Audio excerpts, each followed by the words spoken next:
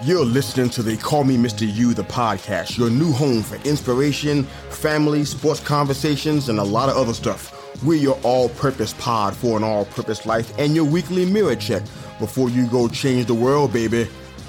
Enjoy the show.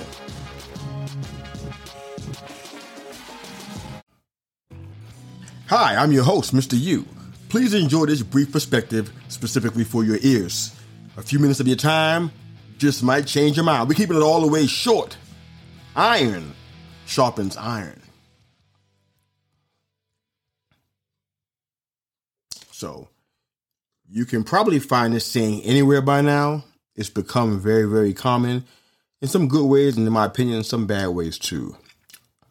Most people don't even know where the saying even comes from. Trust me, I've asked around. They have no idea. You can find it on t-shirts and coffee mugs and whatnot, and you even hear it on sports radio and TV shows, very popular ones. You talk about it, or talking heads refer to it in regards to teamwork and goals to win a championship and in the realm of sports. Proper use of the proverb? I'll let you decide that.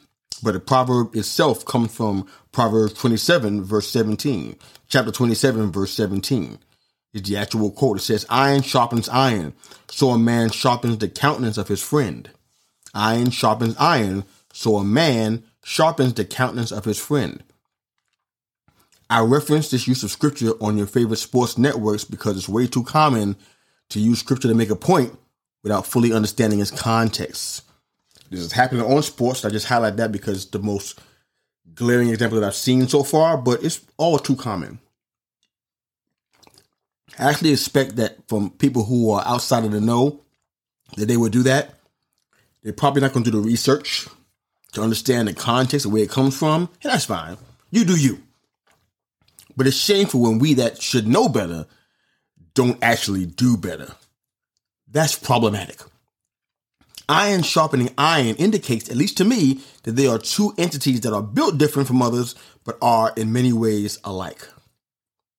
Iron sharpening iron indicates to me that these entities are strong, not easily broken or tarnished. Iron sharpening iron indicates to me that both are supposed to make each other better, even in the midst of friction and tension. Make each other stronger. I'm not a sharpen my chef's knife, but how do you sharpen a person? How do you sharpen a person's countenance? I thought it was worth looking up to maybe kind of help us understand how to treat each other, how to support each other, how to be encouraging to each other, how to understand what the scripture's saying in context, maybe perhaps encourage us to look deeper before we start quoting things that we don't understand. So the sharpen is to become better, to become smarter, to become more skillful. To sharpen means to be better, smarter, more skillful. It doesn't mean there won't be friction. In fact, it's guaranteed to be so. But both entities are better because of it. Both irons are better because of it. How do you sharpen someone's countenance? Basically sharpening someone's face? Well, kinda. Encouraging, lifting the spirits of a friend where they can smile at a time when normally they would only frown.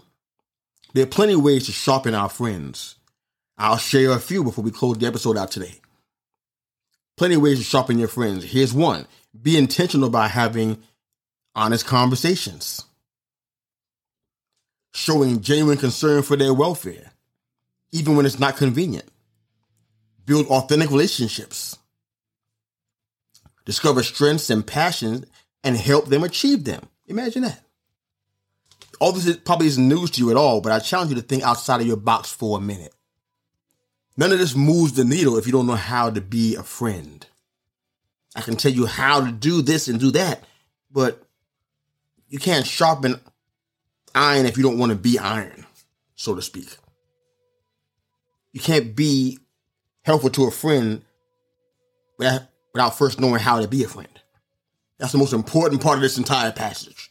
Otherwise, it's just friction that accomplishes nothing. We're keeping it all the way short, just like I promised. Have a great day. Coach out.